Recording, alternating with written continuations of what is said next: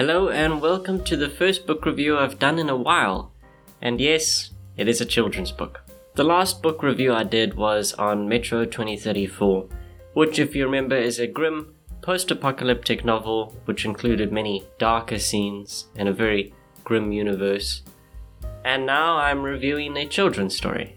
Next week I promise I'll be reviewing a more mature and well-known novel that you might have heard of. But for now, I'm going to give you a very short review on something that I was initially very interested in. If you enjoy this video, be sure to leave a like and subscribe if you haven't already. Let's get straight into the review.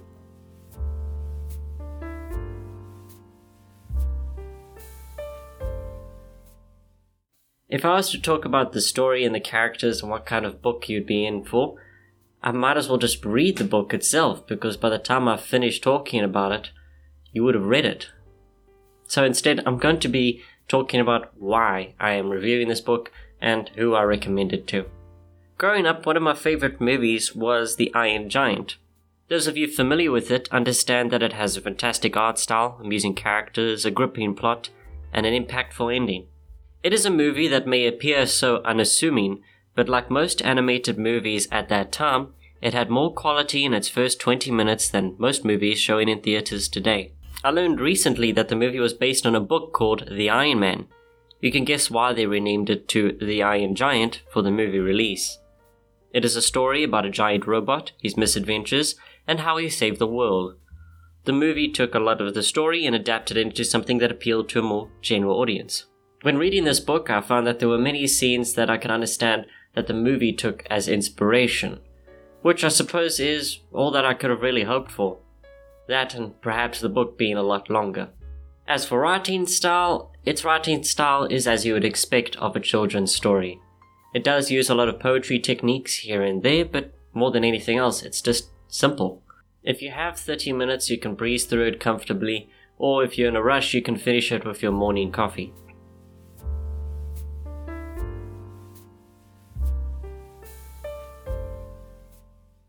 And yeah, we're already into my final thoughts. First of all, if you haven't seen The Iron Giant or read The Iron Man, I recommend you go watch The Iron Giant. It is better. But if you have watched The Iron Giant and feel like becoming that kind of person that says, hey, I read the book that this movie was based on and it was okay, well then give The Iron Man by Ted Hughes a glance. A glance being just enough time to finish reading the book twice. If I sound disappointed by the length of this book, it's because I am. Before this book ended up in my hands, I believed it would be a novel-length story, one that had a more mature target audience and a lot more gripping writing, something like that. But I was disappointed. I should have really done my research on it. Still, if you are a reader with kids, this is a book that you can read them. Anyway, that's just how the cookie crumbles. I hope you did enjoy this short, disappointing, and rather informal review of The Iron Man by Ted Hughes. If you enjoyed, be sure to leave a like and subscribe if you haven't already. If this was the first book review of mine that you have seen, then I recommend checking out one of my other book reviews, because I do a lot more in-depth analysis and I talk about a lot more mature things, a lot more philosophical things, a lot more writer-oriented things when it comes to my other reviews. This is just a once-off.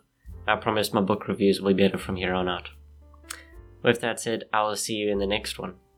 Good day, good night, and happy reading.